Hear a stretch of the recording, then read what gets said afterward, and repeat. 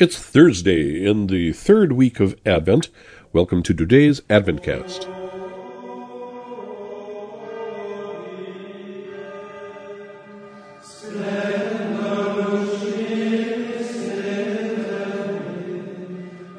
From Advent to Epiphany by Father Troadec.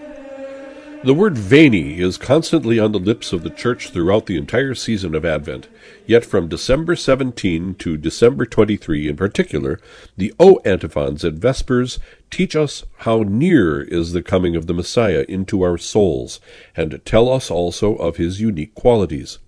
They give expression to our love as we await his coming into us at Christmas. O wisdom, O Adonai, O root of Jesse, O key of David, O Dayspring, O King of the Gentiles, O Emmanuel. These are all exclamations before the Word who is becoming flesh. Each antiphon, in making us call on the Messiah, teaches us one of his prerogatives or one of his glorious titles. Thus, in these antiphons, the Church begins by reminding us of the mystery, the greatness of him who comes to save us. He who created the world, he who holds the world in his hand, it is he who lowers himself, who makes himself nothing in order to redeem us. In spite of our misery, in spite of our sins, he took pity on us. And after this exclamation, the Church expresses her desire, a deep and burning desire to see our Lord, to hear him, to contemplate him.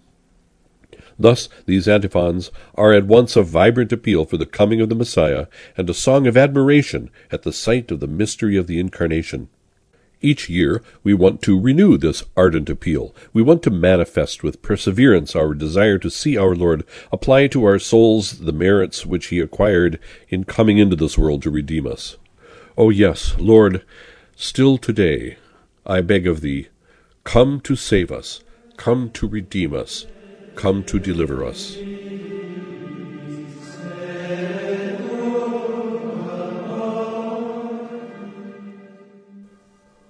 Oh, how good is God! Oh, how good and how powerful is the Lord! He gives not only advice, but remedies also. His words are works. How our faith is thus strengthened and our love increased. Thus I often call to mind how our Lord, when a tempest had risen at sea, commanded the winds and the waves, and there came a great calm. And I used to say then, Who is this whom all the powers of my soul obey, and who in an instant gives such dazzling light to chase away such great darkness, and makes that heart become soft, which seemed before to be as hard as stone, and who gives the water of sweet tears, where before there was so long such a great drought? Who inspires these desires? Who gives such courage? What have I been thinking of that I should fear? What is this desire to serve this Lord? I wish for nothing but to please God. I renounce all pleasure and ease and every other good save only the doing of his will, and of this good I was sure, as I can easily affirm.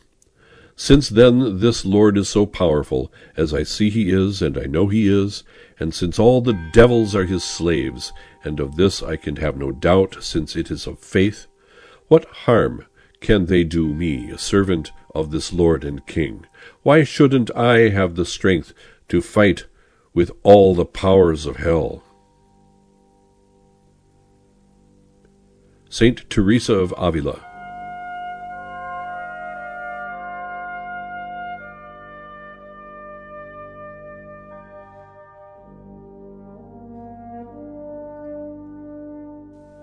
The Secret Prayer from today's Mass in the Vetus Ordo.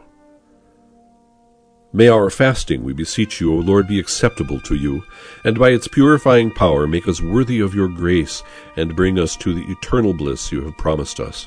Accepta tibi sint quesumus Domine nostra iunia, quae et expiando nos tua gratia dignos efficiant, et ad sempiterna promissa perducant.